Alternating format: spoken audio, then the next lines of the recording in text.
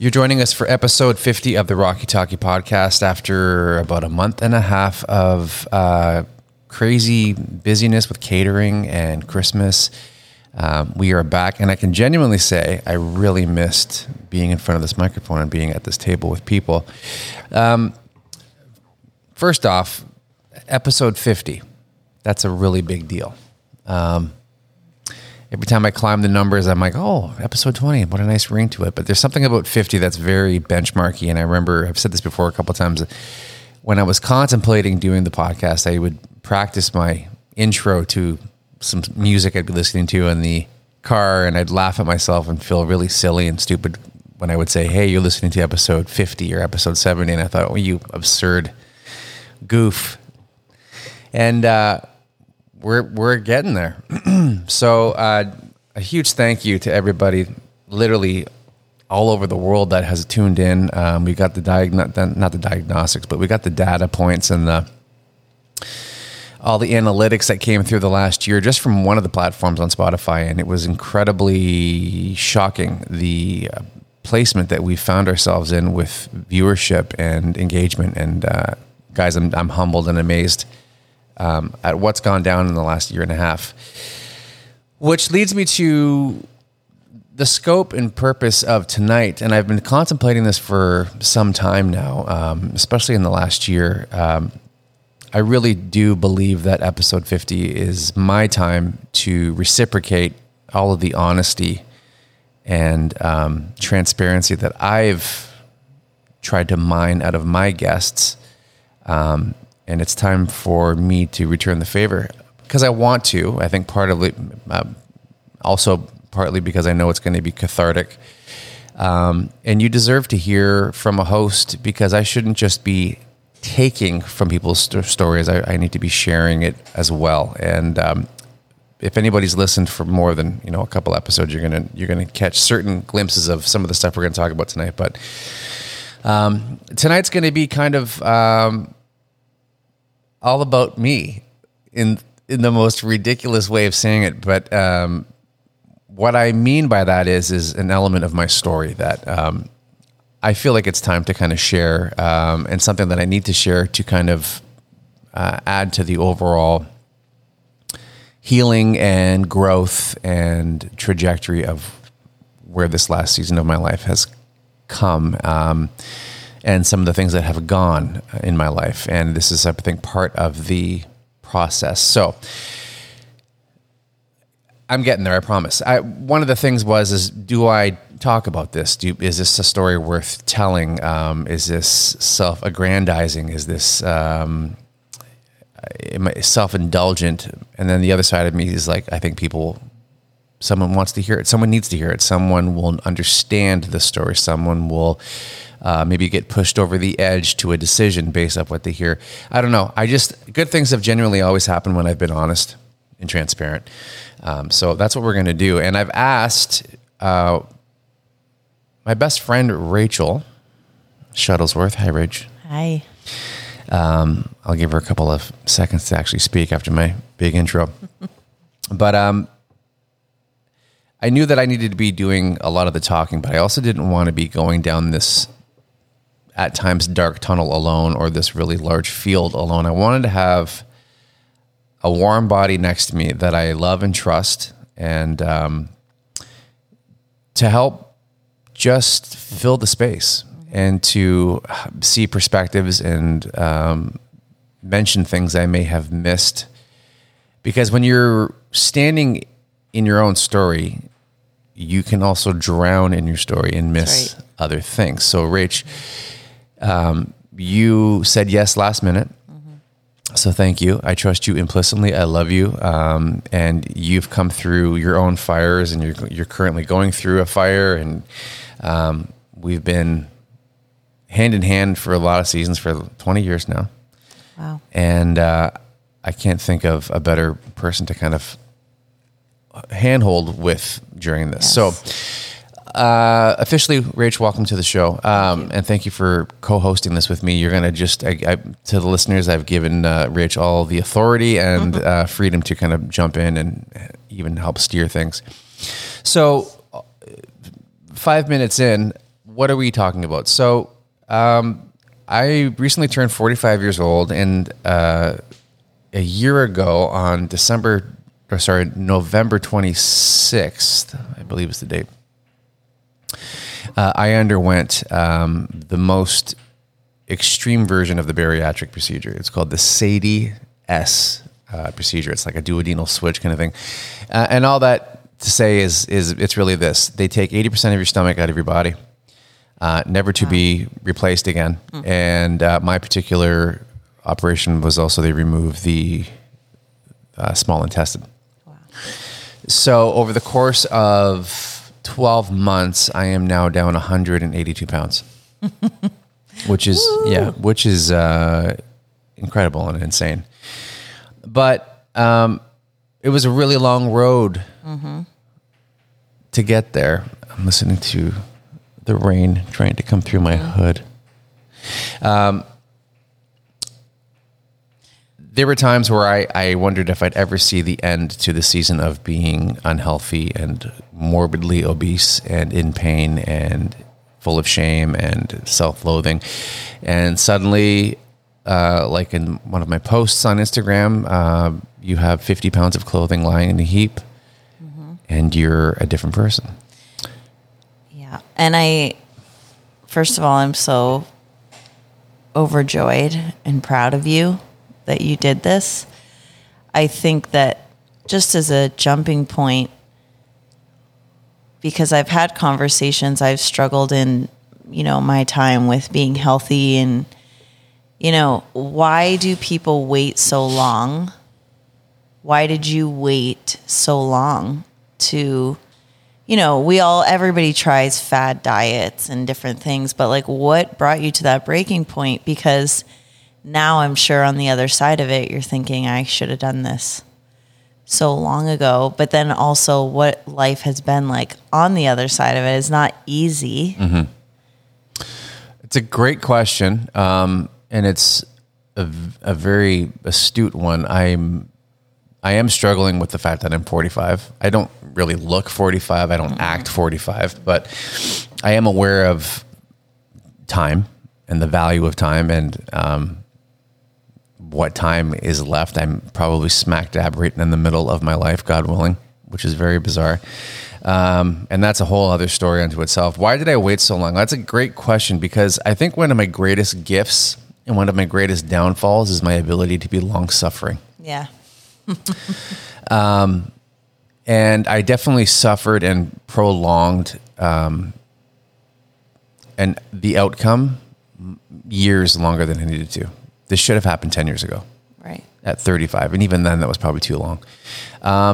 I've said this often as an analogy, and I was like that even as a little kid, where it was as though I was standing at a bus stop and a thief stole my watch and ran off.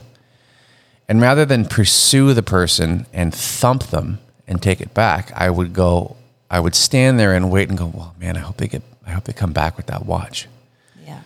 So there was this like very significant disconnect with what was happening to me and what I could or should or would do about it. And I'm still trying to figure out why. I think the easy answer would be to blame it on low self-esteem, daddy issues and crap like that. But I don't know. There's a part of me that wonders if the time it took was part of the plan. Yeah. Because I know the weight, no pun intended, of feeling ugly, feeling unseen, and feeling kidnapped by a persona that is not you. I spent about 25 years like that, and it's taught me a humility, it's taught me a strength, and it's taught me a gratefulness just to simply buy a pair of pants that are a 34 waist. Like right. Just those basic. It's like when Scrooge wakes up, he suddenly the breeze coming through that window is the greatest breeze in the world. Right. Everything sparks joy. I'm like, that's a sternum bone. That's a collarbone. Oh, right. That's nice. So, Rach, I don't know why it took so long. But when you marry someone who loves you and you start to feel the shame of what you're doing to them because they're terrified for your health. Yeah. That starts knocking on a door that you didn't know existed in your home. Mm-hmm. And I put my wife through the ringer. She heard me snore and choke to death with apnea. Yeah. She saw me feel insecure on my wedding day because I didn't fit into my suit properly. She was there when the people at the men's store said, we don't have anything your size. Yeah. Oof. She was there for me not being a good, responsible husband because it hurt too much to do my job. There's so much to unpack. Like, this needs to be like a 4-part series because it's just, True. There's so many facets to it. But I don't know, Rach, I need your help because I need help with what the skeletal structure needs to look like for this conversation. I don't know. I'm willing to give you every answer you ask of me, but I don't know exactly where to go. Other than I know I just need to share. Yeah. Some people, any one of us that undergoes like a major change in our lives, you know, you hear from like celebrities that all of a sudden make it huge, like overnight. And in their head, they're still the same small town kid from such and such. And I know we've had conversations where you've said things like, I still have dreams that I'm overweight still. Yeah. And I think that that's something really interesting to comment on, is that you've undergone this massive physical change, but what's happening on the inside in your mental health, in the way that you can view yourself, and in the way that you struggle having dreams that you get up one day and you're exactly how it was before, because that's very real. It is real, and I'm surprised by it. I don't know if anyone's seen the movie Vanilla Sky, but there's a scene where Tom Cruise's character, he had a mangled face, and there's an aspect of the movie where he gets his face back, and then suddenly the face, the torn up, scar-laden face just suddenly returns, and he's tormented and terrified, and then he wakes up and it's a bad dream. It's kind of like that. I've had dreams where I am 400 pounds again. So just to be clear, I had, at my highest, I was 399 pounds. So yeah, I have dreams where I'm back at it, and that's pretty much self-explanatory. And it's in the dream, there's a lot of stress. It's up there with having dreams of catering a wedding and not knowing what the menu is. It's a bad scene. Where it really shows up is I'm mostly proud of what I see and love what I see, but there are highly critical moments that haunt me, where I'm like, oh God, why look at that loose skin? Oh, it looks like I have a gut when I sit down, or because of my loose skin around my thighs, when I sit, my legs look fat, or I got to get on the scale. What am I weighing now? Yeah. The scale is a scary thing. It keeps going in the quote right direction, to the point now where I'm actually getting a little bit concerned. I'm like, am I going to stop losing weight? But I'll be like, oh, I had went a little bit bonkers on those chips. Time to weigh in. I'm really afraid of getting fat again. And so much has changed in the landscape of what is politically correct and what is celebrated now. I'm even afraid to even talk about being FAT, overweight, obese, and looking like I'm having hate speech. Yeah. People can have a positive body image regardless of what size and weight you are. If you're happy being any size, God bless you. Yeah. For me, I was unhappy feeling the way I felt and looking the way I looked, because I knew inherently, just to be clear, that was not who I was. Right. That is not who I identified with, and that is not who I wanted to be. I had a construct in my mind of who I really was, and I had to live with this imposter. So I'm just going to get that out of the way. I can't believe I even have to say that, but that's where we're at right now. But So here's why here's why that's absurd. My procedure is so extreme that I have the greatest odds at the most weight loss with the longest weight kept off. I'm virtually fat proof. Like, wow. Just to be completely disgusting and transparent. If I eat something heavily greasy, it doesn't stay in my body. It comes out. Wow. And it's gross and yada, yada, yada. But my situation is so extreme that I actually have to fight to find calories. They want me in excess of 2,000 calories a day with limited space. So I'm basically grazing constantly. With approaching 200 pounds lost, I'm still worried I'm going to go the other way. That makes sense. It's been 25 years of being one way. Like, I'm not going to relearn this in a year. No. But I don't know if that answers your question. But I am.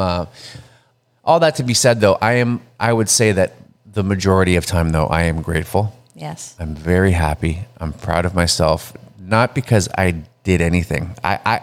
The big thing I did was have the courage and the decision to put a stop to something and to make an extreme move. I burnt the ship down.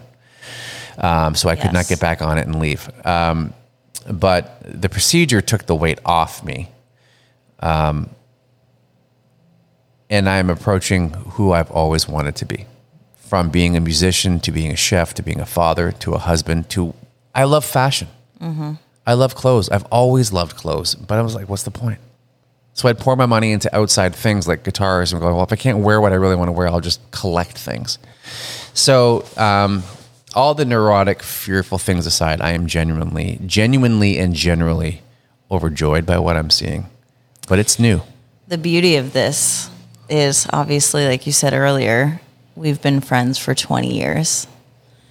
You've been a mentor to me, a brother to me, a co-writer to me. And it's so cliche, but it's like, many of the people around you have always seen you. The problem is when you don't see you the way that you know you're supposed to be. So, like, I think the biggest joy for me is seeing you start to love you the way that everybody else around you has loved you.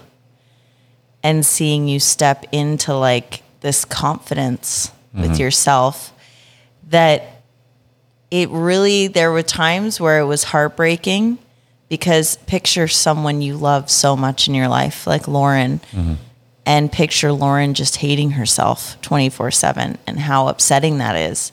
I feel like so many of us who have been close to you, the most upsetting part for us has been, you not seeing yourself the way that we see you. And I feel like that corner slowly but surely is being turned. And you're right. Like, we don't change overnight, even though that physical changes happen, that emotional, mental.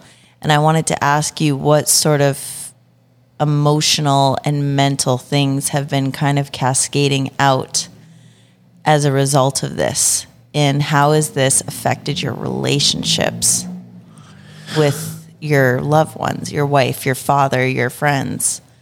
Because this is so much more than just, I had a surgery. This is like... Yeah, it really is. The surgery and the transformation is really the starting point. It's like getting your black belt and then you start all over again, kind of thing. I was able to prove to my wife that I'm more than what I was looking like I was for those first 5 years of marriage. I've radically changed my work ethic and my pursuit of providing for my family simply because I can and it doesn't hurt. Exactly. I feel a great sense of gratitude and gratefulness and joy that my wife is seeing a return on her patience. It's funny when I made this decision to do this operation, a lot of things started to begin to get released and unlocked in my life. I've had a kind of a weird, estranged relationship with my father, who lives in Ottawa. And this past summer, we had a benchmark first time honest discussion about our story, why he left, how it really went down, his perspective, and him asking for forgiveness and asking for me to release him and to basically put the power into my corner and decide whether or not I keep him a hostage or if I set him free. It was amazing. And I don't know if it would have happened if I didn't start with me. You always think that someone's coming for you. Right. No one's coming for you. It takes time for you to realize, like, you've got to get yourself out of that burning house. And then you find yourself, you're actually saving other people out of their own house. So good. Yeah. One of the other things I realized is that I wasn't addicted to food. I was addicted to quieting a storm inside me. Yes. Because now other things want to pull on me. Like which is really scary. You hear stories about people who get the procedure when they become alcoholics, or they become drug addicts, or they become this. For me, I have a very healthy fear of alcohol because I had some people in my family that I'm very close to drink a little too much, and it's always been very taboo for me. Yeah. And also, I just generally don't like most of it. Yeah. But wanting to have a smoke at night. And then it pulling on me to have another one in the middle of the day. And I'm like, oh, that's new.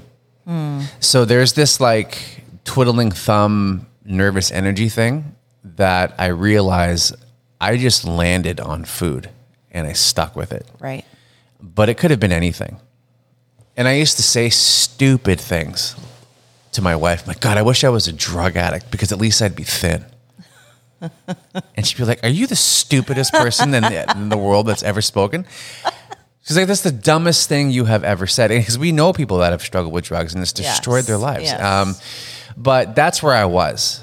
That's where I was at. Wow. So I have a healthy respect for the fact that the body is the beginning point. Like, I need to keep my mind sharp and rehabilitated and healthy. Yeah.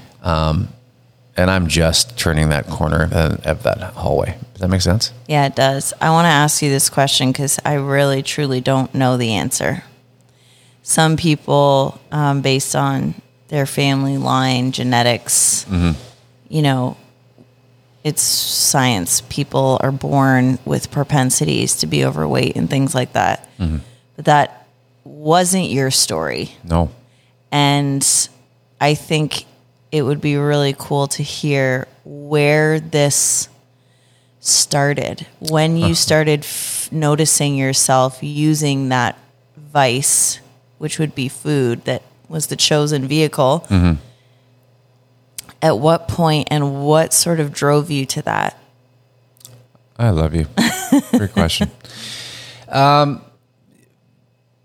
family is tall and broad and strong and handsome and beautiful. I've come from a lovely family who are good-looking people and great personalities, and this was an anomaly for sure. I mean, I remember hearing stories like, well, honey, when you were 4, you had the biggest appetite. You'd go to Harvey's and eat a whole hamburger and a French fry, and I had a healthy appetite like my son Sam. Yeah. And I remember putting on a little bit of weight, getting a little bit stocky around grade 4 because I come home with a voracious appetite and have like 3 hot dogs in the microwave and then dinner. So that was its own thing. But the moment where there was a crossing over point, it happened during March break,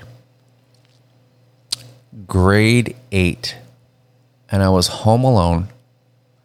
And my dad always had a stash of his own treats above the stove. That was like, that's his dad's chasm. Don't go in there. And I had this thought pass through my mind. I'm like, oh, Dad has a bag of sour cream and onion chips up there. And I remember thinking, I'm not hungry. but I'm going to have them. And I did. And then I wanted to hide the evidence, so I cut up the bag of chips and flushed it down my toilet like an ass. Wow. And then clogged the toilet because it was basically tinfoil being flushed down the toilet. And then my dad had to dismantle the toilet, and then he found the evidence, and then he chased me down the hallway and literally kicked me in the ass. And I was grounded for 2 weeks. But that was a moment where I had made a conscious decision to do something even though I didn't really want it or need it. Right. And I have an appointment somewhere with some therapist to find out why. I think boredom was part of it. I think I was getting older and starting to get unhappy about certain things, but there was that. And then secondly, I think that at the same time, my grandma Jessie loved me so perfectly, and she was a safe place where I would run to when I felt kind of like the outcast stepson who was part of a new marriage, and I wasn't really part of that family dynamic. And part of her loving me was taking me for treats. And I think I also associated self-love with treats. Yeah. And then there was also the feeling of, because of rejection bullshit, that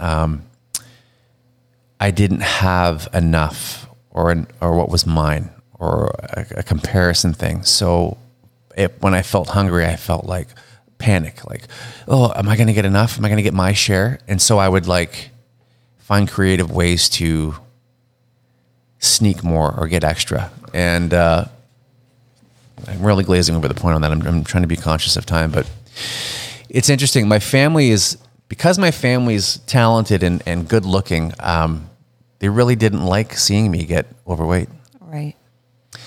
And there were a lot of people very close to me that said a lot of hurtful things, and called me pig, snorted like a pig at me because I ate too much at the time, or took more than I should have. I had people very close to me reprimand me and yell at me because my knees were getting chunky, or I was getting man boobs. And they were yelling at me like they had caught me selling drugs or stealing the car, like I had done something very wrong. And so shame and embarrassment and self-loathing and guilt became immediately attached to what was on my body.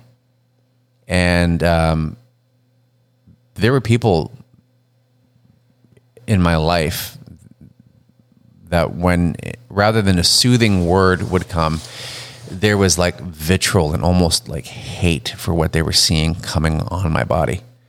So that's kind of a composite of that. People don't realize, being overweight, we're not special. If it's not this, there's something else that someone's dealing with, like whether it's sexual abuse or, rape or alcoholism. But there are so many stupid people out there that say stupid things that are in your purview, where there should be a triangle of love and support. That's and instead they're going, oh, look at your hips. Where'd you get those hips from? Or, oh, you're looking, well, you put on weight. Like just stupid, thoughtless, irresponsible, mindless statements. That's right. In passing that you're stuck with. That's right. That hangs off you for years. Mm-hmm. And that really pisses me off to this point. And as a parent now, I realize how easy it is to end up saying something that you think is nothing, and it sticks with them forever.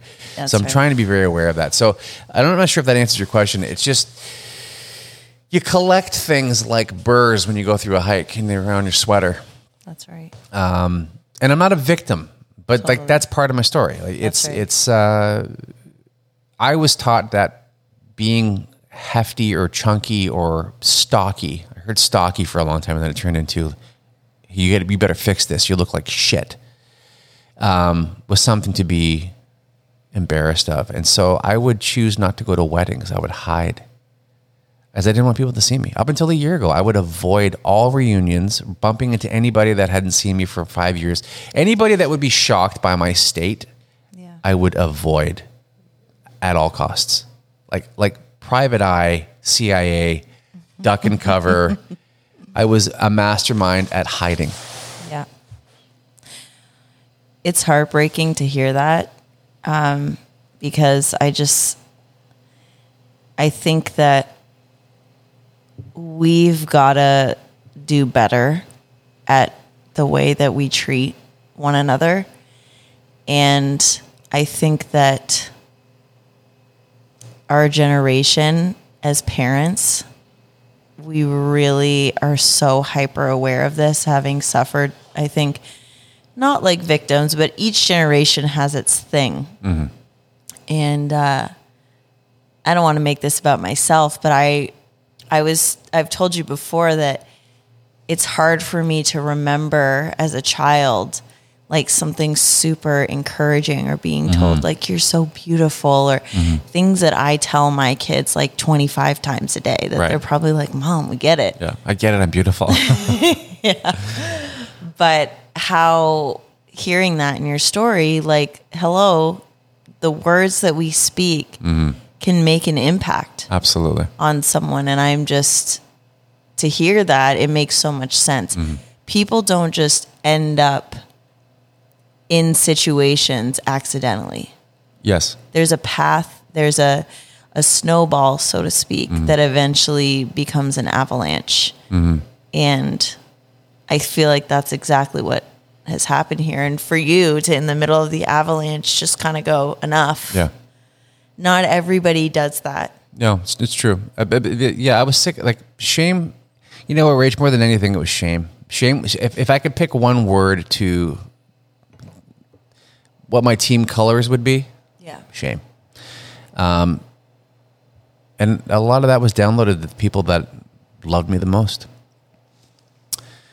And, you know, as a parent, you don't even have to try and you can still screw up your kids. Like my wife always wanted to be a singer and was convinced her mom told her no one would ever want to hear her sing. And that never happened. The mother never said it.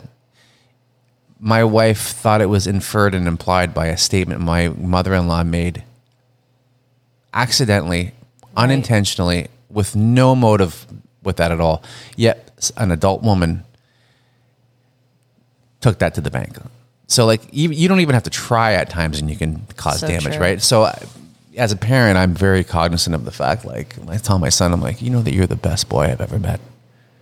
You are the best boy. Or to Layla, like, you know, I'm so thankful I'm your daddy. Like, because hopefully those words will cover the failures. Yes. But yeah, I need to cry. You know, it's just quickly just with you, like, I've always had great friends and I've always had handsome male friends. I've always had beautiful friends. Like your face brings me joy. You're a beautiful woman. And the fact that you didn't hear that growing up is such a testimony to how parents can just get stuff wrong. Because like, it's such an obvious empirical fact. Rachel has a beautiful face. Why did you never hear that? And that's the question. It's like, why do we as parents, how do we miss that stuff? You know, like it's not about weight. It's not about face. It's not about sex, drugs, alcohol. It's about the chasms of our heart. They're going to get filled with something. Yeah, they are. What are they going to get filled with? And, you know, I'm talking a lot right now. My kids are still easy. They're 5 and 6, 4 and 6. There's still a lot of life to learn and mistakes to avoid. But anyway, I think that answered your question. Yeah, it did. It really did. So what are some things that you're doing or that you're planning on doing that you would have never pictured yourself doing a year ago? Well, I love shopping. Like, I mean, the fact that I can go into like an H&M. So I remember like trying to go. Oh, Rich. I remember walking into, first of all, I go to Marshall's and just find like the size 42 pant that would somehow look okay on me. Yeah. The amount of times I had to fight, I would hide in the bathroom stalls fighting with zipping up or buttoning my pants at a wedding and getting Charlie horses in my stomach muscles because I was fighting so hard with my waist. Like, Rach, you have no idea how many events we've been to these 20 years where I was either hiding in a bathroom or fighting to get something on or crying out of frustration. And, oh God. So to go to H&M and where everything's slim and wear a 34 waist and buy a large shirt and it fit, like, I'm so happy. Yes. I can actually go, like, I've always said, I'm like, I'm actually really cool. I'm actually a Ferrari. Yes. But everybody thinks I'm a moving van. my God.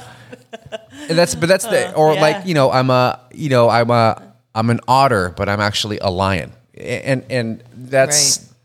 so, but Rachel, if I didn't struggle with, if I didn't have that though, I'm pretty sure I would have been a vacuous, conceited vampire. Yeah. Before I met you, I was on my way to acting and getting an agent. There's a chance I could have done it. Yeah. There's a good chance it would have been really bad.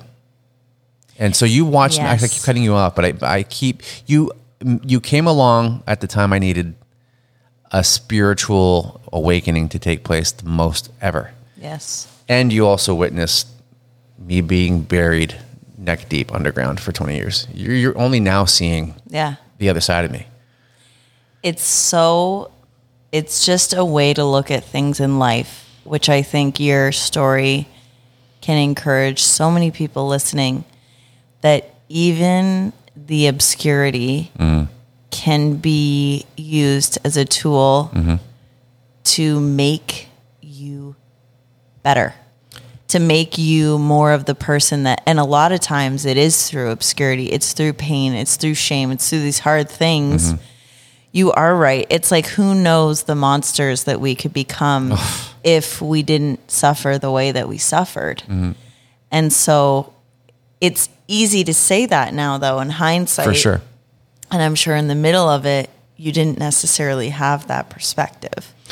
No, but I guarantee you, though, that if Harry Potter walked back into his aunt and uncle's house and he opened that door under the stairwell and sat in his old hidden janitor closet room, he wouldn't cry. He'd look around and he'd smile. Yes. And he'd lie down on his bed and kind of be grateful for that time. That's right. And that's kind of how I feel. I can't believe I used a Harry Potter analogy, but it is a beautiful place. And Rich, I always knew it would end. Yeah. I always did. And there was that long suffering thing. But to go back to your question of what am I doing now that I could have never have done? One of the big ones is I'm likely going to join the military. In a reserves part-time component. Right. But that's one of those lifelong chasms of my heart that has never gone away since I was a boy. And once I hit 100 pounds lost, I was like, that's not a far-fetched anymore. Why would I do that? Especially at 45, because I can. Yeah. And because it's something I want to say I've done for the deepest parts of me and that little boy. I want my children to know I did that. It's got nothing to do with blowing shit up. Right. And killing people. It's about being a part of an ethos and a brotherhood, a storied regime of excellence and discipline. And I can't think of something further than from where I've been.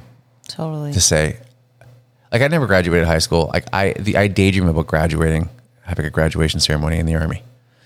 Mm-hmm. I don't know how long I would do it. Maybe I'll do it for a year and quit. But it's something that I know I need to do. I can't wait to go to the beach. I can't wait to go camping with you guys. I can't wait to jump out of a plane and go skydiving. Mm-hmm. Wow. I can't wait. Things. I can't wait to do normal things. Yeah. People think, oh, Rocky hates the beach. I don't. I just didn't want you to see what I was carrying. Now I got a whole other set of insecurities, like with my loose skin, but I'll take that over, whatever. But yeah, no, there's a lot, man. There's just a lot. Even getting off the couch, I'm like, oh, that was fun. It was so light. Anyway, yeah. Okay, so I don't know how much longer you want to do this, but I do. We're only at 39 minutes, and we go a while. So at this point, you tell me when you got your. I want to just, if we want to round out this discussion of your weight, I am wondering what you would say to people who are listening to this, who are, like you said earlier, in the middle of decision making, whether it's any kind of vice, whether it's smoking, whether it's food, whether it's any kind of addiction, like your clear evidence that you can wake up one day and say enough is enough.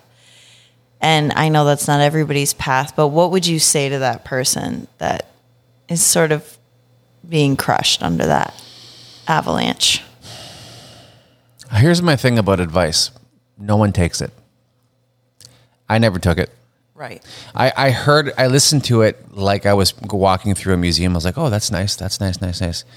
And I'd walk out and I'd, was like, hey, I heard and saw a bunch of nice things, and it's there in my background, but it's not, steering me.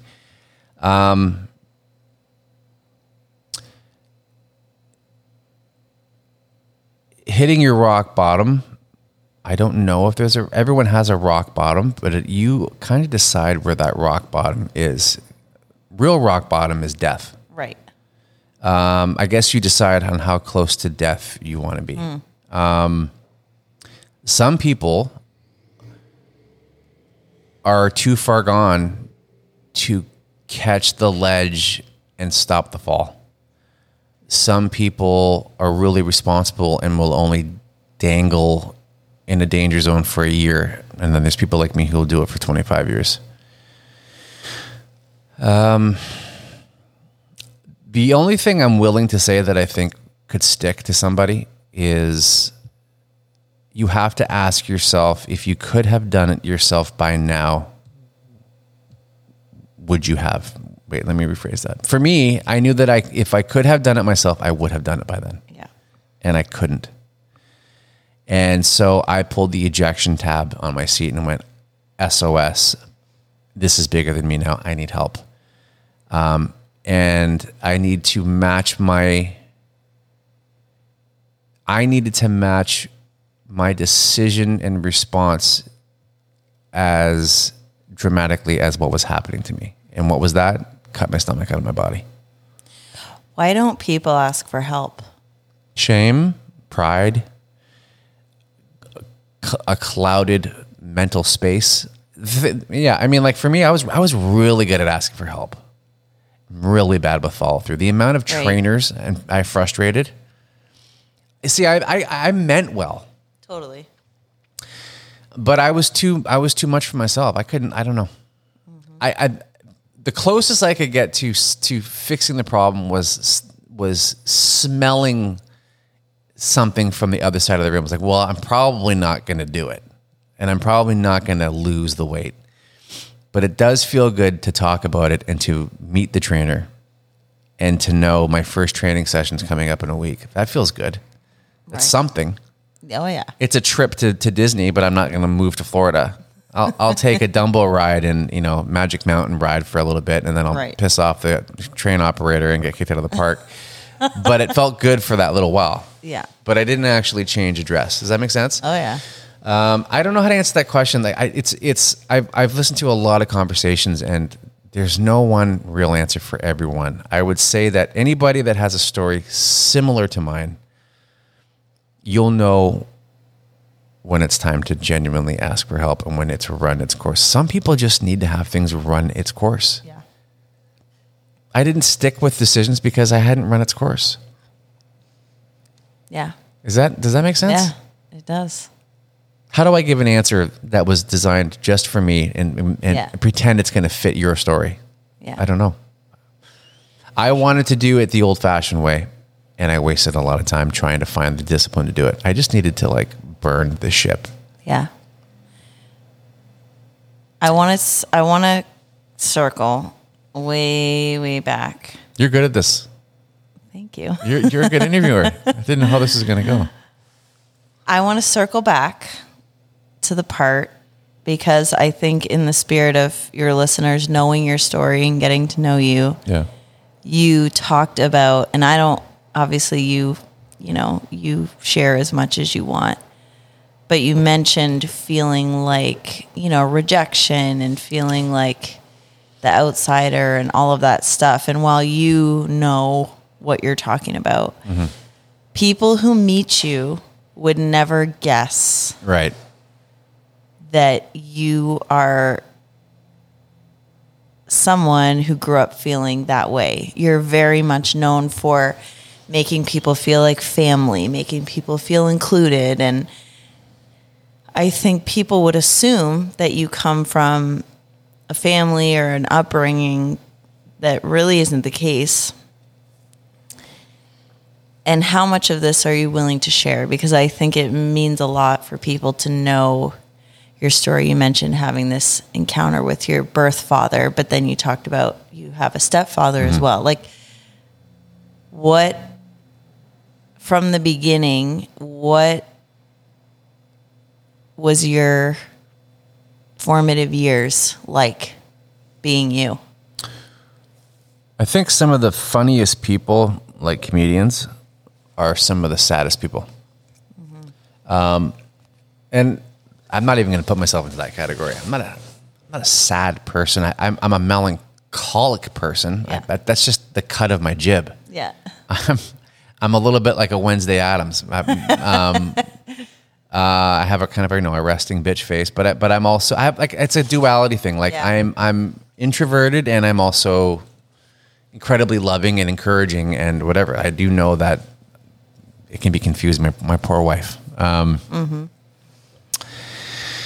But my mom lost the love of her life in the process of finding out she was pregnant, and it just didn't work. And my dad, now that I've heard his true story, he was starting to not fall out of love with my mom, but he was moving on. Yeah. And then the anchor of pregnancy tried to keep him. And everyone around him was trying to tell him to like do the right thing. And he's like, who are you? I had all these people telling me what I should do. And for me, I felt that if I stuck around and did the right thing, I would actually do damage to you and your mother. Wow. And it seems selfish, but I had to find my way. And I get that. I was raised by a lovely village of a family, and I was the apple of many people's eye because I was the first kid, and I was, whatever. And I would hear things like, oh my God, that face he made, he looked just like his father. And I would try to replicate the face in the mirror to see what my dad would look like. I'd be like 7 years old. I'm like, Dad? Oh my God. And then my mom met, my stepfather when I was 5. And I think I had an idea in my mind what a daddy should be doing. I remember trying to wrestle with him and he wouldn't like reciprocate, or he would like come in and take over and like change the channel. And I'd be like, oh, I want to watch that. And he'd like click.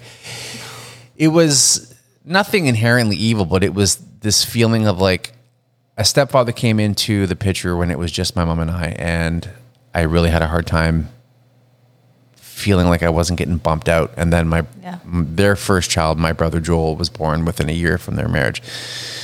So I think I kind of subconsciously felt that there was a divide. There was a difference between me and that unit.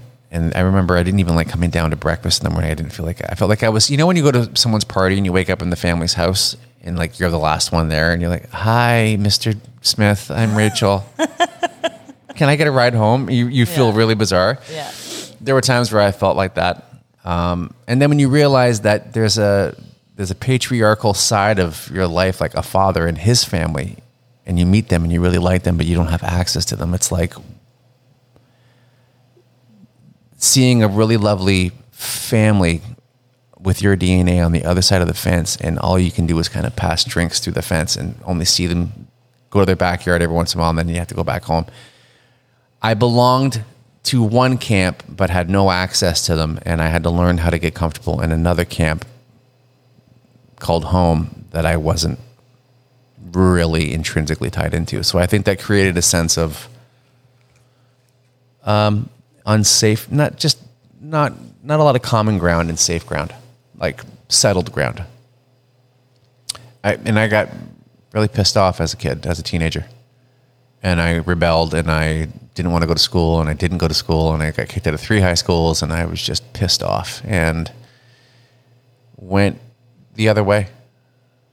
That makes sense? Mm-hmm. All the while knowing that there was the concept of God and church and spirituality that was always in the purview as well. That was always kind of anchoring me as well. And that's why when I came to church and I met you and your family, it was it was literally at the crossroads of my life, and it picked up from there. But does that answer your question? I realized in the last year and a half that when my mother was going through the most traumatic thing of her life, I was inside her body, ingesting her blood, breathing her oxygen, eating her food, and hearing her cries inside her body. Yeah. So I think I was formed in a womb that had a lot of love, but how do you, even as an infant, I was inside a person's body while they were dealing with a breaking heart. I think that leaves a stain on you. Yeah. And sets the table. That's right. Am I making sense? I'm going to ask this question a million times. I'm not used to talking for this long, so I want to make sure I'm not like going on a tirade here. But I mean, it's to quantify it all. I was surrounded by such great love, but there is a big schism that takes place when another man marries your mother and has children, and you're not one of them. My stepfather is a lovely man, but he wasn't mine. Yeah. And I wasn't his. And there are some things you just can't pretend. I was someone else's kid. And you take that with you. You feel it. Despite his best efforts. Yeah. Do you feel like that sort of aided your ability in songwriting and in music? Like, you have a depth in feeling, in playing, in singing, in writing. It's like an intangible. And I always think that the greatest writers and musicians, they're always coming from that place of without. Mm-hmm. Longing. Yes. Ill at ease, melancholy. Yeah.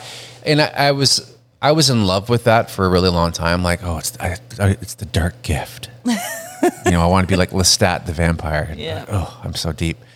And it served its purpose for a really long time. And then you reach a certain age, I was like, this isn't cute anymore. I'm just kind of fucked up. I need help. Yes. But yes, and I as a young kid, I was hosting podcasts at 7. I grew up with adults everywhere. I grew up in a hair salon. I was conversing with people well beyond my pay grade as a young kid, because I was able to, by virtue of the fact that I saw through multiple layers, I saw more than my age should have seen. Yeah. I felt things to a great depth.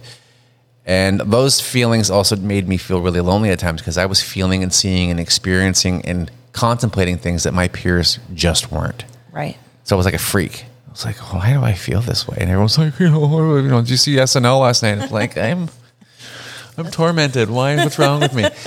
So a lot of times your gift feels like a curse until you learn how to handle that weapon. Yeah.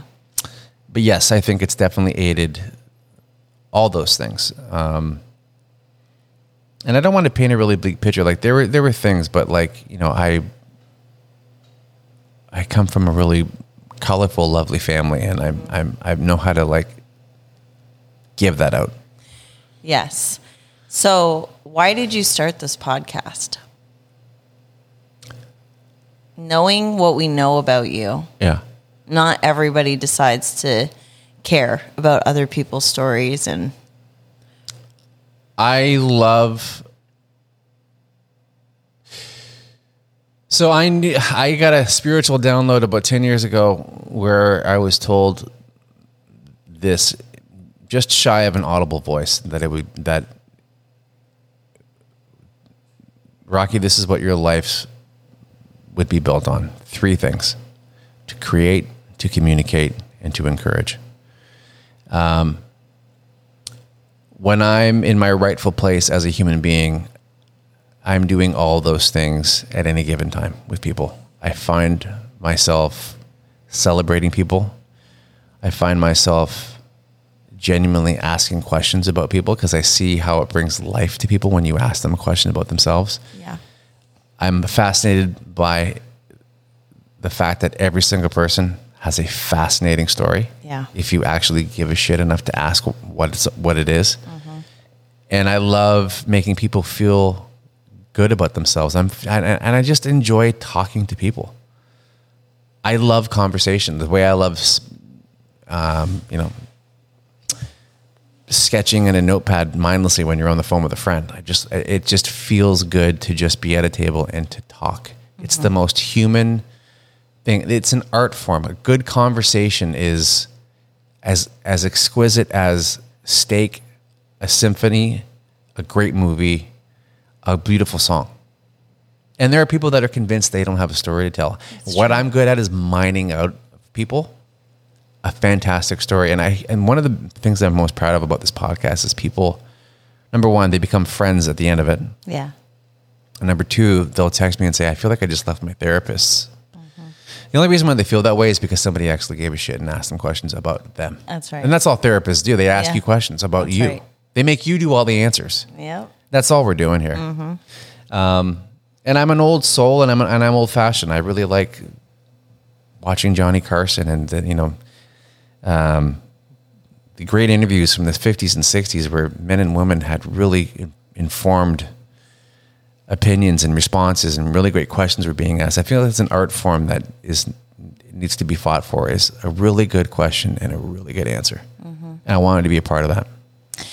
I think you're so good at it because of your story, and recently I've been going through a ton of health stuff, and my husband. Talk about it. So I was recently diagnosed with cancer, which is unreal. I was 33. I'm now 34, freshly 34. And it's just never the thing that you think you're going to ever experience. It's for other people, but it's never going to happen to you. Yeah. That's why I totally am so happy that you just kind of made the choice to prioritize your health because you could. And, they've been trying to figure out what's wrong with me for 3 years now. And it wasn't until a flop x-ray. I was having some pains. I thought I had kidney stones. And they found a tumor like the size of a water bottle just growing off my stomach in the middle of all my organs. And it was cancerous. And I have to say that the last 4 months of my eyes being opened, I see people differently. And it's like your ability to empathize and understand and care. I really believe that we are innately selfish, like a lot of the times.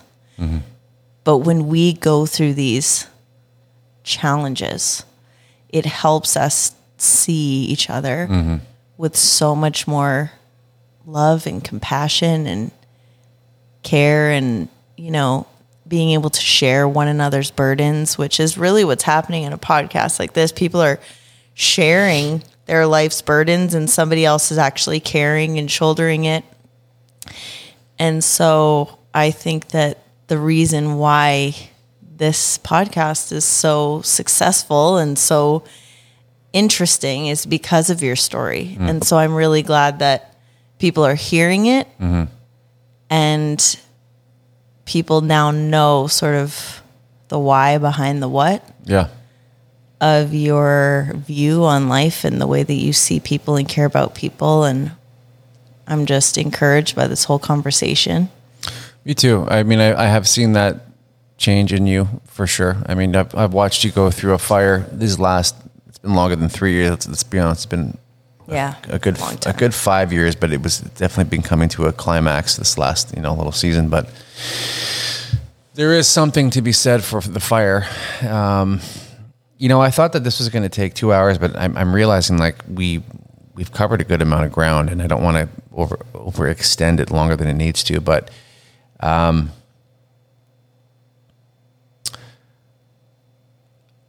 think the takeaway is that if there's a little voice inside your mind or your heart or your spirit that's saying, I know the reality of things is overwhelmingly truthful right now. But there's even a crack of a window open where you feel like one day it will end. It will end. And whether it's by your own hand or you doing an extreme parachute pull or asking for help or whatever, as long as you don't take your own life, there is always a shot for transformation and redemption. Right. Here's the advice I'll give. Be honest. Yeah. Just tell the truth. Just share with people what you're going through. There's healing in it. Hearing it come out of your own mouth, there's healing in it. And you know what? It heals people hearing it. Yeah, it does. So, yeah. I don't know. I mean, I think that's kind of the takeaway. Like, yeah, it is. What else is there to say other than the fact, like, I could bore people with, like, you know, all those filler moments of like, oh, I remember this dark time and this moment and this.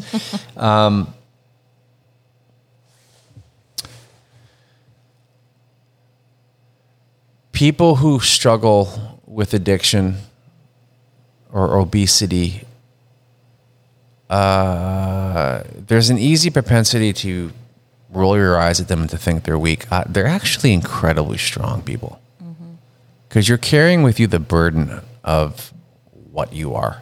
Right. And in terms of obesity, you have to carry it on you everywhere you go. You can't hide. Like, you can't be a day drunk or a high functioning alcoholic or do cocaine in the privacy of your home. When you're overweight, it's on you, sis. That's right. You can't hide that. And so, like, and it's a lot of work humping that weight around. So the next time you see someone and you want to go to the gym. Yeah. There's a lot more strength in that person than you think. Totally.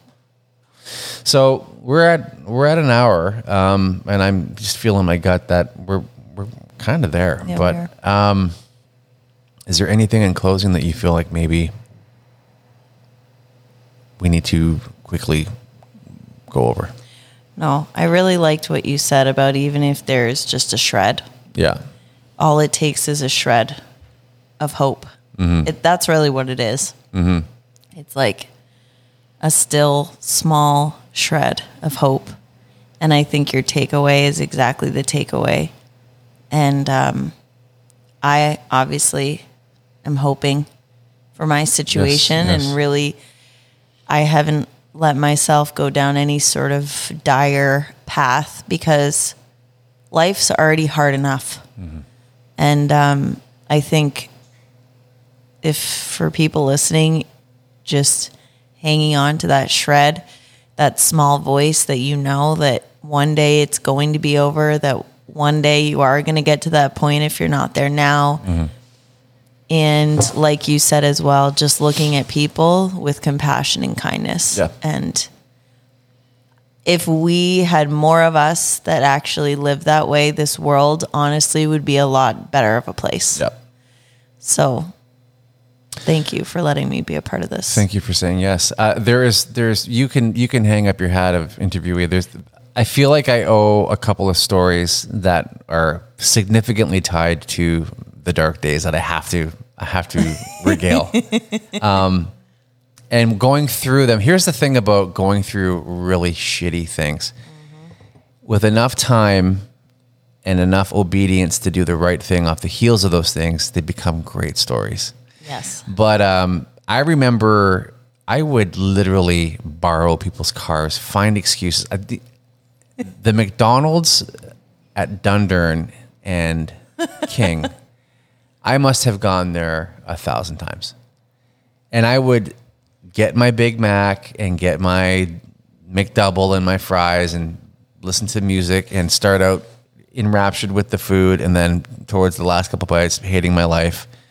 Yeah. And sitting, hiding, hoping I would never bump into somebody pulling in at night at 11:30 o'clock, in my car. and going, I wonder when this will end. Yeah. And I wonder if I'll ever talk about this like it's something I used to do. Wow. And the shame of crushing that food, and it was oh so lovely, and then throwing the bag out and going, oh. So this was a significant low for me. And it kind of set the stage for a 3-year journey towards my decision to get the surgery. I was with my children, and I went to McDonald's and got a double Big Mac with extra sauce and murdered it. The kids got chicken nuggets. And I went home, and I wasn't hiding it, but I also wasn't going to advertise to my wife, who was concerned about my money spending on frivolous things and my health, that I went to McDonald's. And she asked me, I don't know if it was that same day or later, the next day, like, hey, what did you guys go to eat? And I outright lied. I don't know what I said, but it wasn't McDonald's. And I remember throwing the bag out and then removing the garbage bag from my garbage bin so that my wife wouldn't find the evidence. Wow. And then I went so far as to remove the garbage bag of my McDonald's shame from the house property entirely and put it in the trunk of my car and dropped it into the bin behind my restaurant. Wow. And my wife's like, I don't believe you. What did you actually do? Did you go to McDonald's? And I gaslit her up and down and made her feel like a piece of garbage. Yeah. And I was at work, and my word wasn't enough for my wife. Mm-hmm. And I was in between making orders on the line as cooking, and she storms in and throws a receipt at me. Wow. With my order. She went dumpster diving into the backyard of my restaurant and found the evidence. And she loved me enough to jump in to a restaurant's garbage bin. Wow. And rooted through it like a raccoon to find me out. And she threw it at me. And Rich, I've never felt so small and so terrified and so, oh my God, I've blown it. And she was screaming at me with the door locked and the window up and hitting the car window saying, how could you do this to me? And I was 3 centimeters tall. And I was like, babe, please let me in. I'm sorry. I was crushed under the weight of everything I did and didn't do. That was a significant moment that I was so embarrassed by. That's what my decisions came to. So tonight, this conversation is a monument moment. Oh, yeah. Now you just told those 2 stories. Yeah. From a place that it's hard to imagine. Now it is. Doing that yeah. now. Yeah. Right? Yeah. And then in closing, this will be the last story, that's tied to McDonald's. And I still love McDonald's. Sure. And because I was a kid from the 80s, and it's like there's nostalgia attached to it, yada, yada, yada. I was 4 days away from starting my 2-week fast leading up to my surgery, and I had to do a liquid fast. And I was like, you know what? I'm not going to see my friends for a long time. I need to say goodbye and have a little goodbye treat. Yeah. So I'm like, I have dinner coming up. I'm just going to go get a little McDouble and a small fry and just something. And I got into the drive-thru, and I started pulling out, and I was like, my inner voice, and us believers, Christians would say the Holy Spirit, was like, get rid of it. Wow. Have I told you the story? No. And I was like, okay. I'm like, okay, fine. If I see a homeless person, I'll give it to them. I'm driving out of the drive-through and into the plaza, and I see this woman near a garbage can. I'm like, ma'am, are you hungry? She's like, no, she wasn't actually homeless. I just think she thought she was homeless and she was near a garbage. And I was like, okay, I guess I'm not supposed to give this away. And I just, the longer I sat in the car and was driving away, the more indignant and tormented I became about my inability to step away from this thing. Even on the precipice of a life-changing surgery, I was like, I still want this. Mm-hmm. So I drove down the side street on my way home, and I pulled over into a dark alley, railway side street near my house, and I grabbed the bag of food, and I squeezed and strangled the life out of it with all the contents in it. Like I was... Before this happened, I was waiting for the food, and they asked me to pull up because they were behind. And I remember, and I looked at McDonald's while I was parked waiting for my food, and I said out of my own mouth, and I laughed, and I audibly said, "You have destroyed my life." Yeah. While I'm waiting for the food. Wow. And that's when the voice said, "Get rid of it." So anyway, when I pulled over, I condensed the contents of that bag through strangling it and threw it out of my car violently. Wow. And it was a full year before I had ever had McDonald's again after that. So there was a distinctive like line in the sand where I'm like, nope. Mm-hmm. And then the surgery happened. So anyway, those are key takeaway stories I had to share. But yes. Rach, thank you so much for being here. And why I love you is you're going through your own gauntlet, yet you're willing to ask me questions about mine. And you're the toughest person I know, and I love you dearly. And to everybody listening that has been with us, this is a very small token of gratitude and transparency to share with you my parts of my story. There's a good chance we'll revisit this in different capacities and aspects, but this is at least a starting point of a glimpse into where I've been with certain things, and maybe give you some context if I talk about things in the future. But I'm excited to say that January is all booked up with guests, and we're getting into February, and I'm very excited for this next year. And for that person listening in Germany or Japan, or you have no idea what it's like to see your analytics pop up in our thing and seeing that little Japanese flag or that Irish flag and saying, hey, I'm listening to your show. I'm so grateful. I'm humbled from all of you guys and your support. And I pray that 2023 will be a year of rest and peace and joy for you guys listening. And that's what I'm hoping for as well in my own life. And thank you guys for being here. Rachel, I love you. Love you too. Thank you so much for your time. And guys, we'll see you for episode 51. Thank you.